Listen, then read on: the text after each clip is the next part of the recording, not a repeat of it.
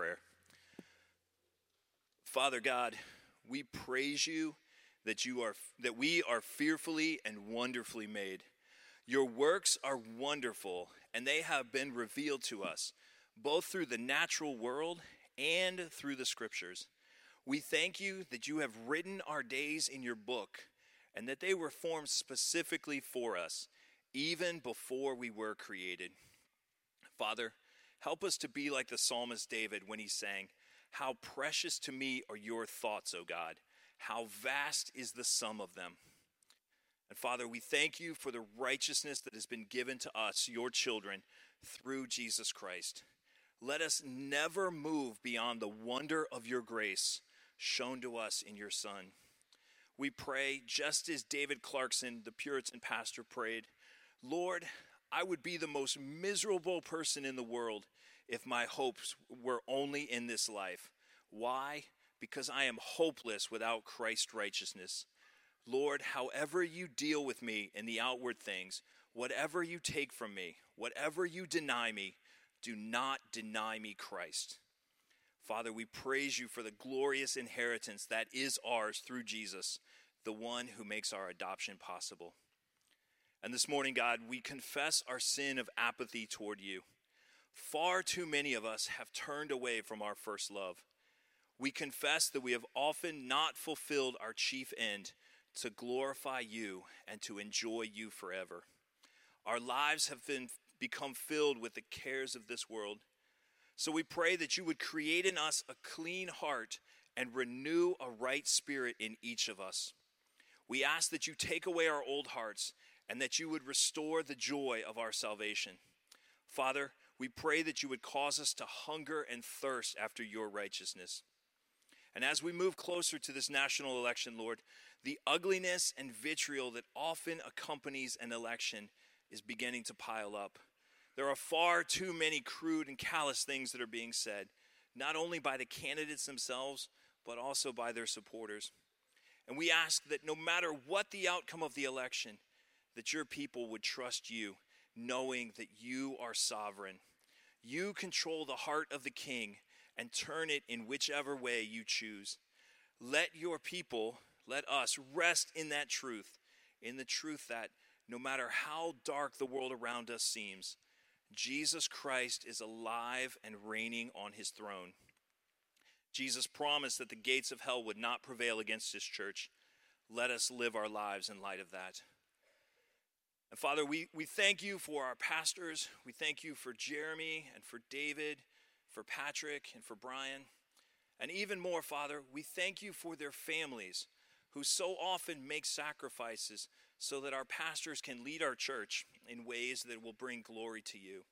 I thank you for my own family, for Tina and for our children.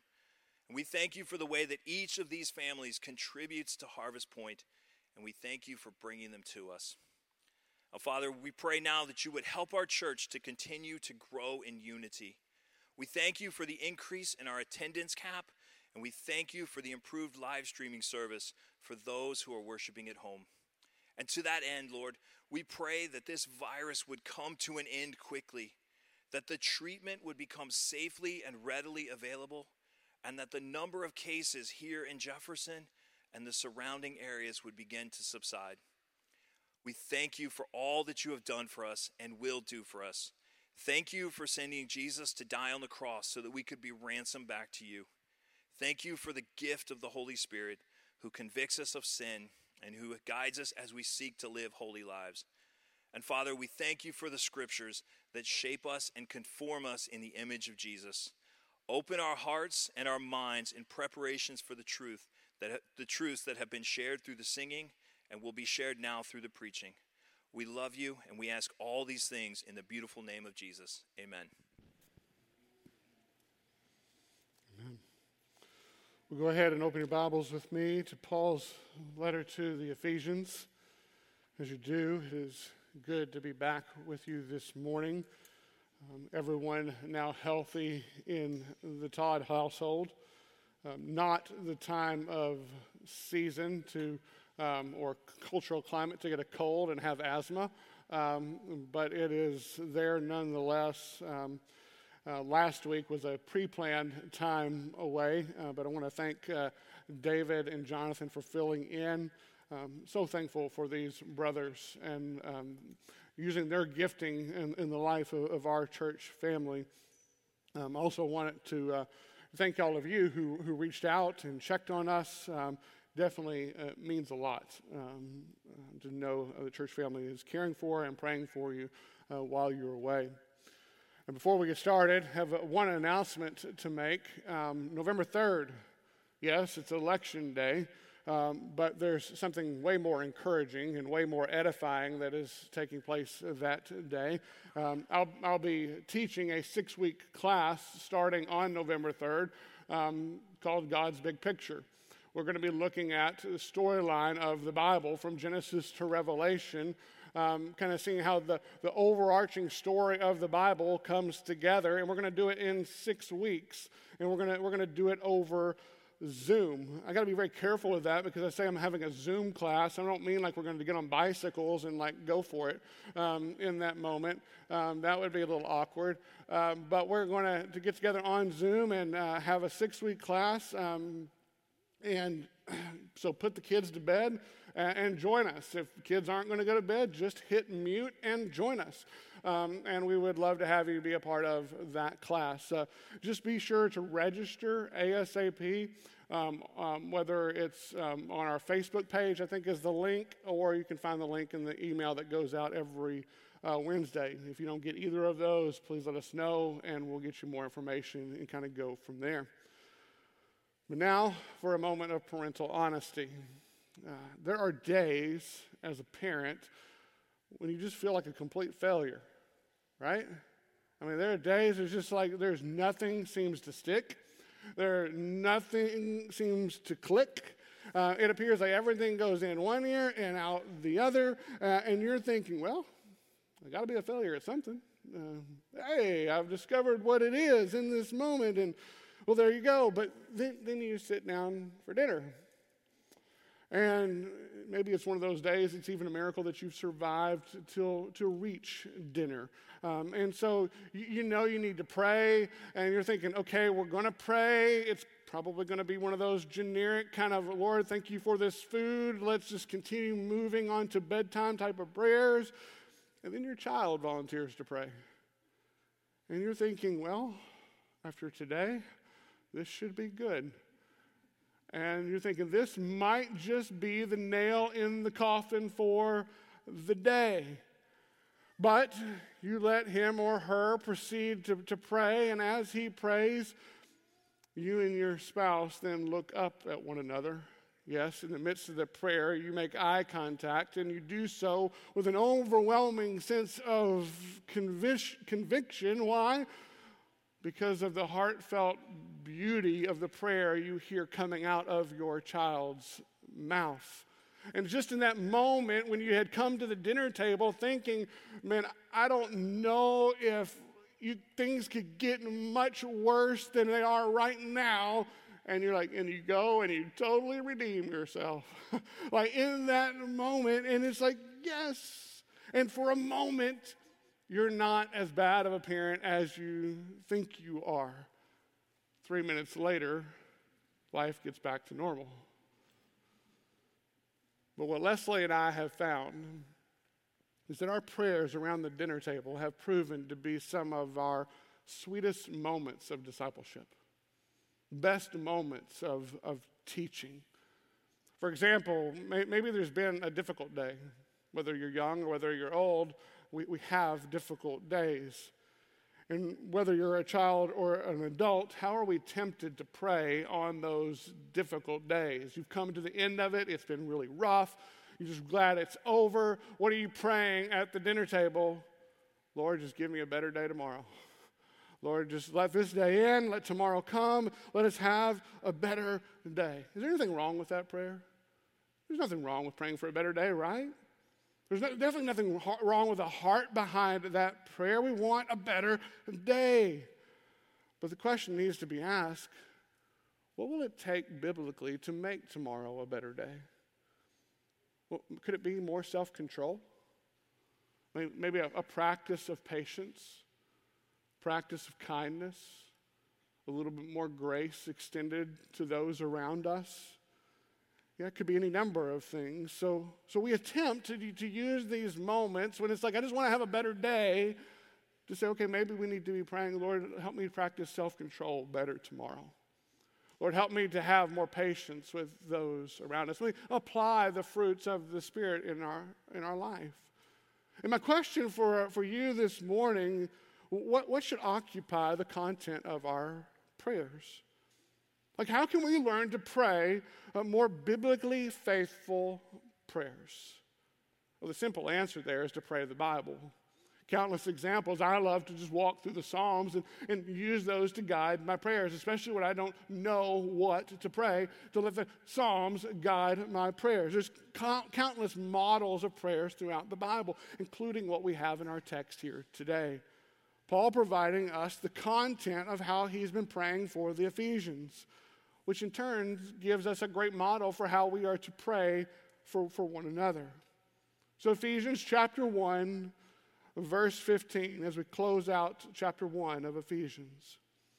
For this reason, because I have heard of your faith in the Lord Jesus and your love toward all the saints, I do not cease to give thanks for you, remembering you in my prayers. The God of our Lord Jesus Christ, the Father of glory, may give you the spirit of wisdom and of revelation and the knowledge of him, and the eyes of your hearts enlightened, that you may know what is the hope to which he has called you, what are the riches of his glorious inheritance in the saints, and what is the immeasurable greatness of his power toward us who believe, according to the working of his great might, that he worked in Christ when he raised him from the dead and seated him at his right hand in the heavenly places, far above all rule and authority and power and dominion, and above every name that is named, not only in this age, but also in the one to come. And he put all things under his feet and gave him as head over all things to the church, which is his body, the fullness of him who fills all in all.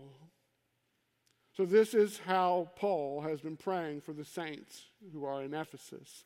The word saint, as we have looked at previously, is referring to the church, an assembly of people, of believing people, comprised of people from all different walks of life. So different socioeconomic backgrounds, different ethnic backgrounds, even different religious backgrounds. That is, some grew up Jewish, but most did not. Most actually having there in Ephesus a very strong pagan, magic, occult type of influence and background. The culture itself that they're living in is hostile to the gospel. The government is no friend of the church. And where does Paul find himself? Well, Paul finds himself in prison in Rome for preaching the gospel. But what's he doing? While he's in Rome, in prison, what's he doing? He's writing these letters, but he's also praying for the church that is in Ephesus. He's praying for these saints. And what I want to do today isn't just review what we've looked at in previous weeks. We've gone into great detail in previous weeks on these verses. But rather, what I want to do today is use Paul's prayer as a model to tell you how I've been praying for you, how I've been praying for us as a church family. So 7 things that I've been praying for us as a church. Number 1, I'm praying for our faith to be proven genuine in suffering. Praying for our faith to be proven genuine in suffering. The context of this letter is that Paul is in prison. He's, by nature, there suffering. Yet where is his delight? It's in his standing in Christ. His mood, his outlook, not determined by his circumstances, not determined by his momentary affliction, which seems impossible in so many ways, right? To not let that deter you, but it's a needed reminder of the delight that comes and is possible with genuine faith. We as Christians are born again with the ability to delight in Christ. We'll admit our present circumstances are not ideal. They're not what any of us would pick or choose or desire. Now, it's not as bad as Paul, but definitely not the most desirable. But they should in no way steal our ability to delight. Nothing that is going on right now should steal our ability to delight. Paul himself is delighting. Oh, and he's delighting in what he's hearing taking place in the Ephesians' continued faith in the Lord. So my question is, what is it that makes this delighting possible? And I believe it starts with a biblical understanding of faith. Faith that is proven genuine through suffering. See, biblical faith is a combination of three things. It's a combination of knowing, it's a combination of believing, and it's a combination of trusting. So knowing, believing, and trusting. Believing the information to be true. One, or combination of you having knowing specific information, right? And then believing that specific information to be true, and then trusting that information to live your life by. Think of it like military intel, if you will. I recently finished reading a book called Above and Beyond about the Cuban Missile Crisis. If you're looking for a good history book to read, I recommend it. Gary Vanderhaven is your source for all good books when it comes to history, and I thank him for leading me in this direction. But one thing that stands out with this book, the kind of theme of this book with the Cuban Missile Crisis, is the U.S. is sending U-2 spy planes to fly 13 miles over Cuba and above Cuba to secretly gather intel. Essentially, they're wanting to know, are the Soviets arming the island with nuclear weapons or not? They have to have the intel. They have to have the information. But it wasn't enough just to have the intel. It wasn't just enough to have the picture. They had to believe that it was credible. Was it revealing what they thought it revealed? And then they had to trust that it revealed enough to make life-altering decisions by. Same is true with the Christian faith. Absolutely essential to have the information that comprises the gospel. Have to know that there is a holy God.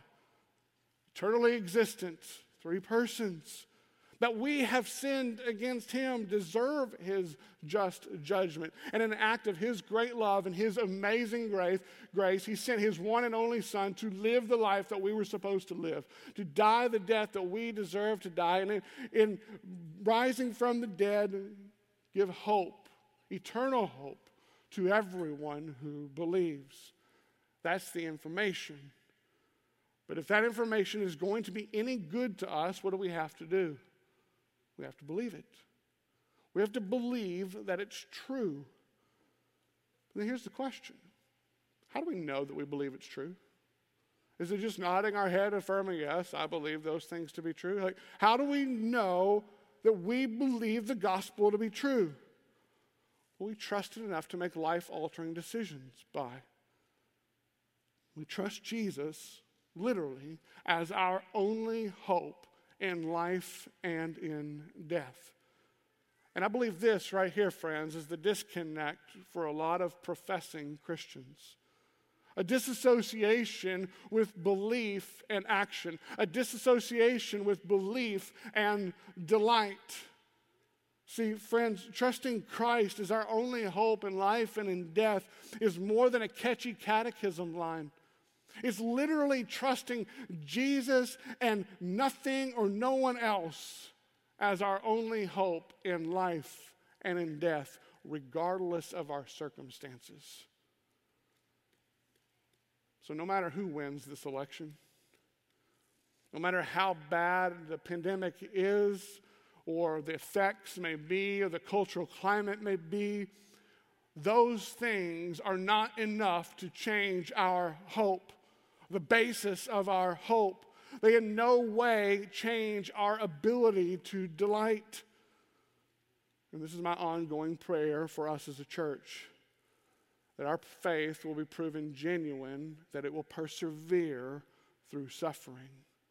That regardless of what this world throws at us, we will continue to hope and delight in Christ. That our light will actually shine brighter in the midst of the trial.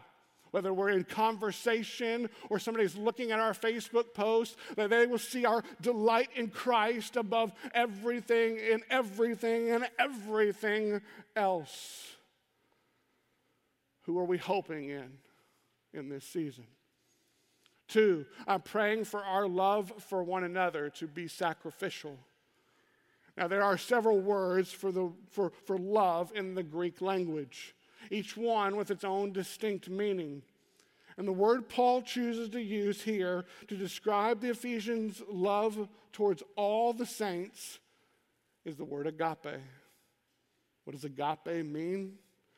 Agape love is a love that seeks the good of another, no matter how much it may cost one personally. It's a sacrificial love. And it's the word that is usually described to describe Christ's love for the church, Christ's love for his bride, a sacrificial love. And this type of love, this love is what Paul is hearing about coming from the church in Ephesus to one another. A sacrificial love that is directed towards all the saints, to their fellow brothers and sisters in Christ. Brothers and sisters who, again, come from radically different backgrounds. Different, yes, socioeconomic backgrounds, different ethnic backgrounds, even may differ and think politically when it comes to their backgrounds. But sacrificial love exists nonetheless because of the unity that they share in Christ. This is how their faith is proven genuine, because of the sacrificial love that they showed one to another. This is what Paul hears. He's hearing of their faith and he's hearing of their love. He doesn't hear of them complaining about the rules of Rome or the bemoaning of the trials of a pagan culture. He hears of light shining forth in the darkness. He hears of sacrificial, faith-filled love for one another. That's what I'm praying for us as well.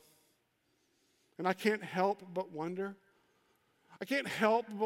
What agape love looks like for us in our current circumstance. How do we as a church practice agape love towards one another in these trying times, even if and when we think radically different about things? Now, this may sound overly simple, but during the first week of school, my son learned an acronym demonstrating sacrificial love using the word joy. Joy. You may have heard it. It stuck with him. It stuck with our family. His teacher teaching them that joy stands for, think of Jesus, others, yourself. In that order. Jesus, others, yourself. Teacher would come and ask him, is that joy or is that Yaj? What's Yaj, you ask? It's joy backwards. Yourself, others, Jesus. And so they meet in class and they're doing an action, and she'll just come in and simply ask them, is that joy or is that Yaj? How are you thinking? So we've adopted that in our home as well. I've been asked that numerous times. Daddy, is that joy or is that Yaj? I think we can all apply that within our homes. And we can apply that in an extended family of our church family as well. Are we looking around and thinking we're going to look for joy-filled lives or Yaj-filled lives? I'm praying that we will be a joy-filled people, known for our agape love towards one another. Number 3, I'm praying with a heart of thanksgiving for you. See, Paul hears of the Ephesians' faith and love, and what's he do? He gives God thanks. Verse 16, I do not cease to give thanks for you. He's thankful for the grace of God working in their lives, of calling them from the darkness to the light, of predestining them for adoption, giving them faith, making their love visible. And here's the question. Why does he thank the Lord for these things? Seems like a very simple question, right? but not an unimportant question. Why does he thank the Lord? Because there's no one else to thank. He's thanking the Lord because there's no one else to thank. Every ounce of their salvation, of their faith and love comes from the Lord, nothing from themselves. That's why I find it ironic and kind of weird when somebody says, like, here's of somebody coming to faith in the Lord, and they say, hey, congratulations. Like we did something to earn it. Like we've done nothing to earn it.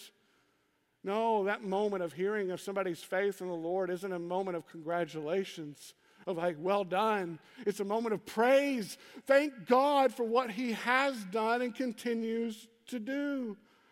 Friends, to hear of one's faith and continued faith in the Lord is no small thing, as it is an ongoing testimony of God's sovereign grace being displayed in their life.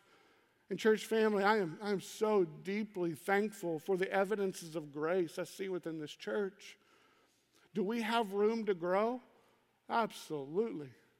We all have room to grow. Can we find ourselves consumed by the things that frustrate us? Yes. We can easily find ourselves consumed by the things that frustrate. But oh, what a testimony of God's grace that so many within this body who have been given ample reasons, earthly reasons, to walk away from the faith, continue to walk in the faith. It's reason to give God thanks. Such a testimony of God's grace that is working in you. The very fact that we continue to exist as an identifiable body as a church is reason to give God thanks. Like we're not held together by a building.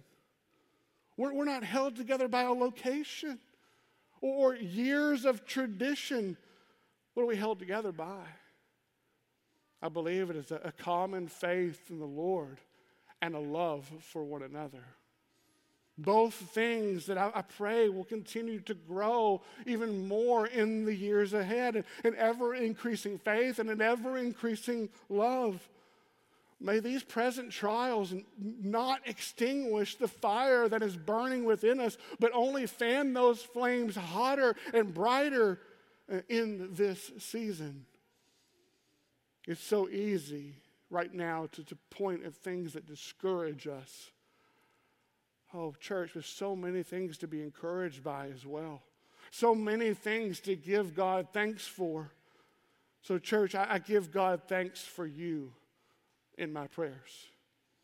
I am so thankful to be one of your pastors. Number 4, I'm praying you will have 2020 biblical vision. Remember, the Ephesians have their own cultural dilemmas to traverse. So what does Paul pray? That they will have their eyes of their hearts enlightened. That they will see and think biblically within the world that they're living in. But notice what he's not praying for. He's not praying for anything that would exalt experience or emotion or feelings. Rather, he's praying for knowledge and understanding that leads to biblical vision. See, so much of modern Christianity is built around the idea of experience, built around the idea of feelings, built around the idea of excitement and emotion. Churches even encouraging people to participate and to enjoy their Sunday morning experience. There's no such language in the Bible. Any biblical experience we see in Scripture is rooted in intimate knowledge and understanding of God and His Word. The word Paul uses here for knowledge, even finding its Hebrew counterpart in Genesis chapter 4 with Adam knowing Eve. Intimate knowledge leading to understanding. Why? Because relying on spiritual experience to get you through life's trials is the equivalent of relying on a one-night stand to be the foundation of a healthy marriage. And what that experience is emotion that is void of truth. Yes, it's enticing. Yes, it's alluring, but it is not life-giving. But it's easy. Yet intimate knowledge and understanding takes time Want easy? That's what the world's going to tempt you with. Want truth? Want knowledge? Want understanding? Want biblical intimacy? It's going to take time. Want to grow in biblical knowledge and understanding? It's not going to happen overnight. It takes a lifetime. Just like a healthy marriage, every passing year growing richer than the one before. But it's not easy. It takes work. It takes faithful commitment. Setting aside intentional time to spend in God's Word, studying daily, learning, praying, slowly building year after year after year. So you can't have 2020 biblical vision if you're not spending intentional time growing in knowledge and understanding. So I pray that the Lord will only increase our desire to know Him more through His Word in the days ahead. And as a result, see Him biblically in a dark and confusing world. Number 5, I pray we will know heaven is our home. Here's what I mean by that. Paul's unceasing prayer for the Ephesians is that they may know what is the hope to which he has called them, and that they will know what are the riches of his glorious inheritance in the saints. Both of these have eternity in mind. Paul's prayer for them, my prayer for you, is that you'll live life now with heaven in view. Why? Because if we are in Christ, that's where our eternal citizenship lies. Our passport is not sealed with a flag. Our passport is sealed with the blood of Christ. Live with heaven in view, and the borders that separate us and divide us and the trials of this world that overwhelm us are seen through a whole new lens. So I pray that we will have the hope that Paul speaks of here, which, as we've talked about before, isn't a wish upon a star kind of hope. I just hope things kind of work out okay. No, biblically, hope is a word that is rooted in certainty. Not maybe, but absolutely. It's a hope rooted in the promises of God. It's the hope of knowing that He has chosen us. He has adopted us. He has sealed us. And because Christ has risen from the dead, so will everyone who believes in Him. Hope in knowing whatever this life brings, heaven is our home. That's how Paul is able to write this letter from the confines of prison with such joy. His hope in Christ outshining the darkness of his circumstances. But take your eyes off of Jesus, and what becomes the focus? You think about that for a moment. Take your eyes off of Jesus, and what becomes our focus? Everything else. Everything else around us. Oh, church, as we sang at the start of our service, the song, Christ Our Glory, it's such a beautiful reminder with the lyrics of that song. Our rest is in heaven. Our rest is not here. Then why should we tremble when trials draw near? Be still and remember the worst that can come, but shortens our journey and hastens us home. Oh, how I pray. I pray that this will be how we see in the midst of the darkness. The worst that can come, the absolute worst that can come for we who are in Christ, but shortens our journey and hastens us home. Number 6, I pray you will know the power of God. This is what we looked at last time I preached in verses 19 through 23. We're going to look at it further as we move into chapter 2. But Paul praying for the Ephesian church to know the power of God. And where does he point them as God's glorifying display of his power? The resurrection of Jesus. Why the resurrection? Because Paul wants his readers to know that the same power that brought Jesus back from the dead is the same power that brings every believer to new life in Christ. But how easy it is for us to lose sight of this power. to take this power for granted. Just think about conversion for a moment. Someone coming to faith in Christ. Again, it's not some decision that we deserve a congratulations for. We're coming from spiritual death to life in Christ. We've done nothing to deserve this or earn this or make it happen. It is a miracle of God. But if I've heard it once, I've heard it 1,000 times. People saying, I want more than the gospel. Like, I want to go deeper than the gospel. As if that's even possible. And I assume that in those moments when somebody's saying they want to go deeper than the gospel, they're thinking that the gospel is simply what believers believe in order to get to heaven. They fail to understand that it's more than a ticket through the gate. It's actually the vehicle that gets us to our destination. And so if I press the conversation at all, and it doesn't have to be much pressing, what's apparent is what they want is something more than the gospel. Not something deeper, they want something more. They're chasing after some mystical post-conversion experience, a greater euphoria, an intimate emotional feeling. And even unbeknownst to them, they're chasing after it like an addict for his next high. Gotta have it. But what does the addict always need? Another high, a better drug. And the consequences, friends, can be deadly. A healthy marriage doesn't need an outside stimulant. It needs intimate knowledge and understanding of the one we love and are loved by. And the gospel is God's word to us that we are intimately loved. That he chose us in Christ before the foundation of the world.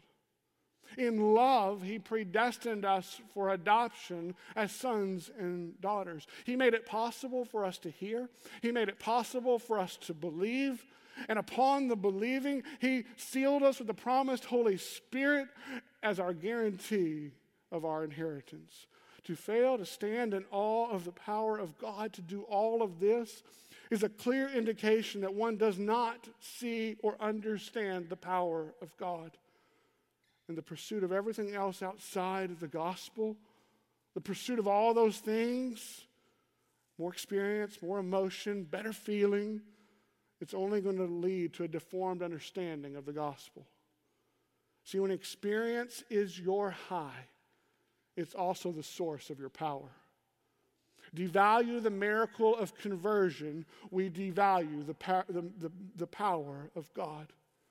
Oh, church, I pray we will never lose sight of God's power.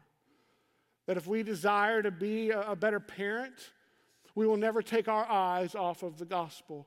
We desire to be a better spouse, that we never take our eyes off the gospel. Never stop growing in our knowledge and understanding of the gospel.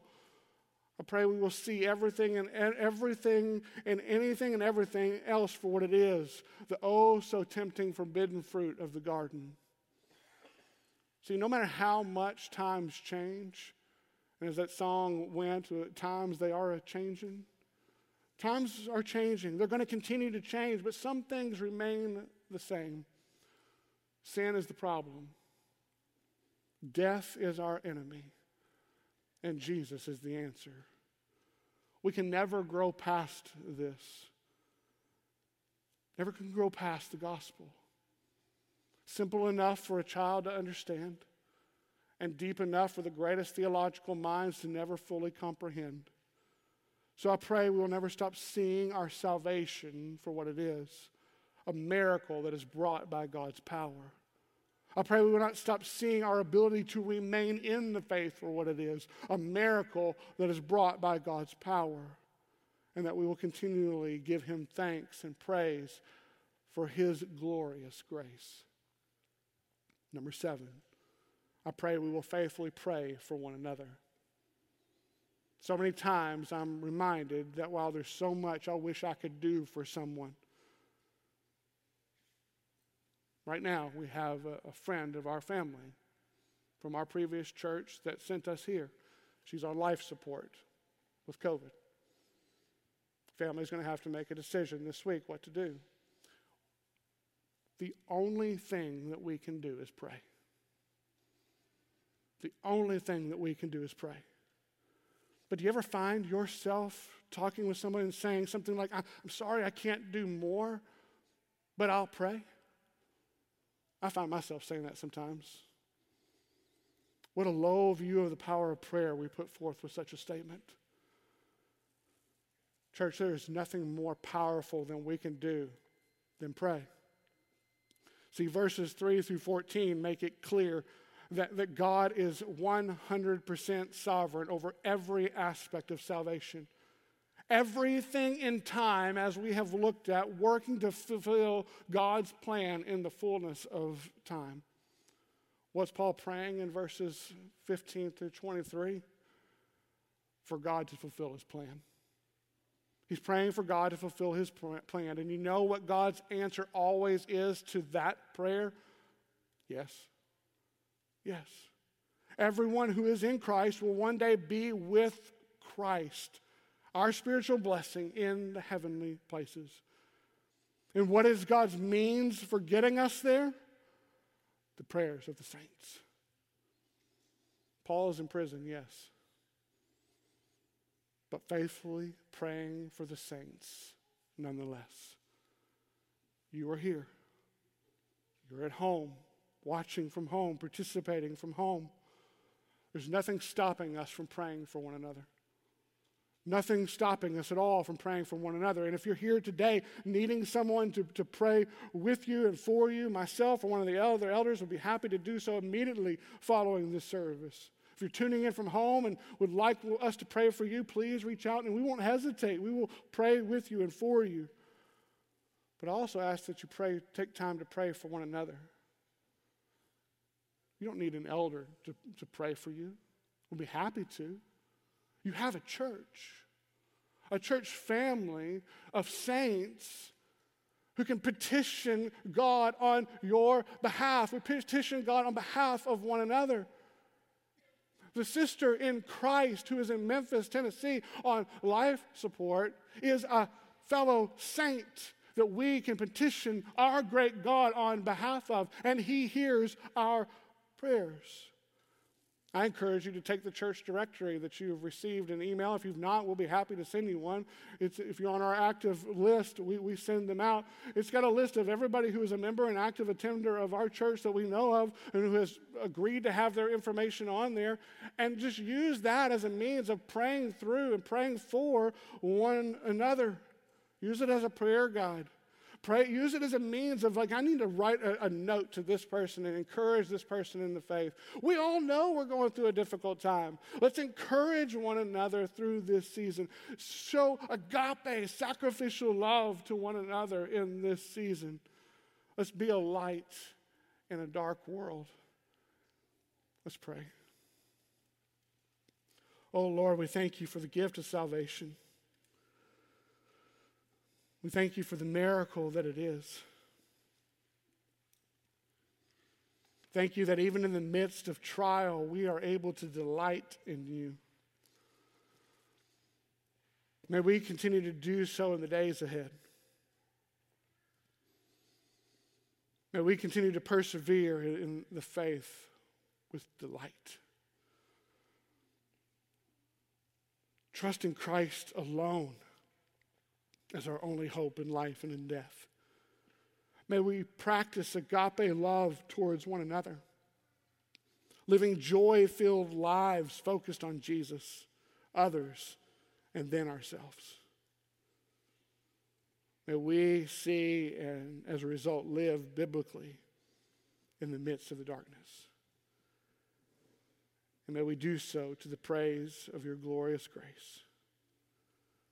For it's in Jesus' name we pray. Amen. Derek, one note here. I know we're going to sing, Yet Not I, but Christ Through Me. And I know we were talking about how to transition to that next song. What we're going to do, church, is we're going to sing, Yet Not I, but Christ Through Me, because that's the truth, right? It's not me. It's all about Christ. And then we're going to go back to where we started. And we're going to sing the song that we opened in on, of Christ Our Glory.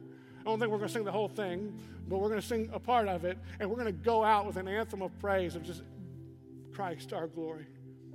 Going back to realizing that this world, no matter the worst that can come, our hope is not here, our hope is in heaven. So let's remember that as we sing, and as Jonathan reminded us at the beginning, we as Christians are compelled through Scripture to sing. So let's sing with masks on in response to the preaching of God's Word.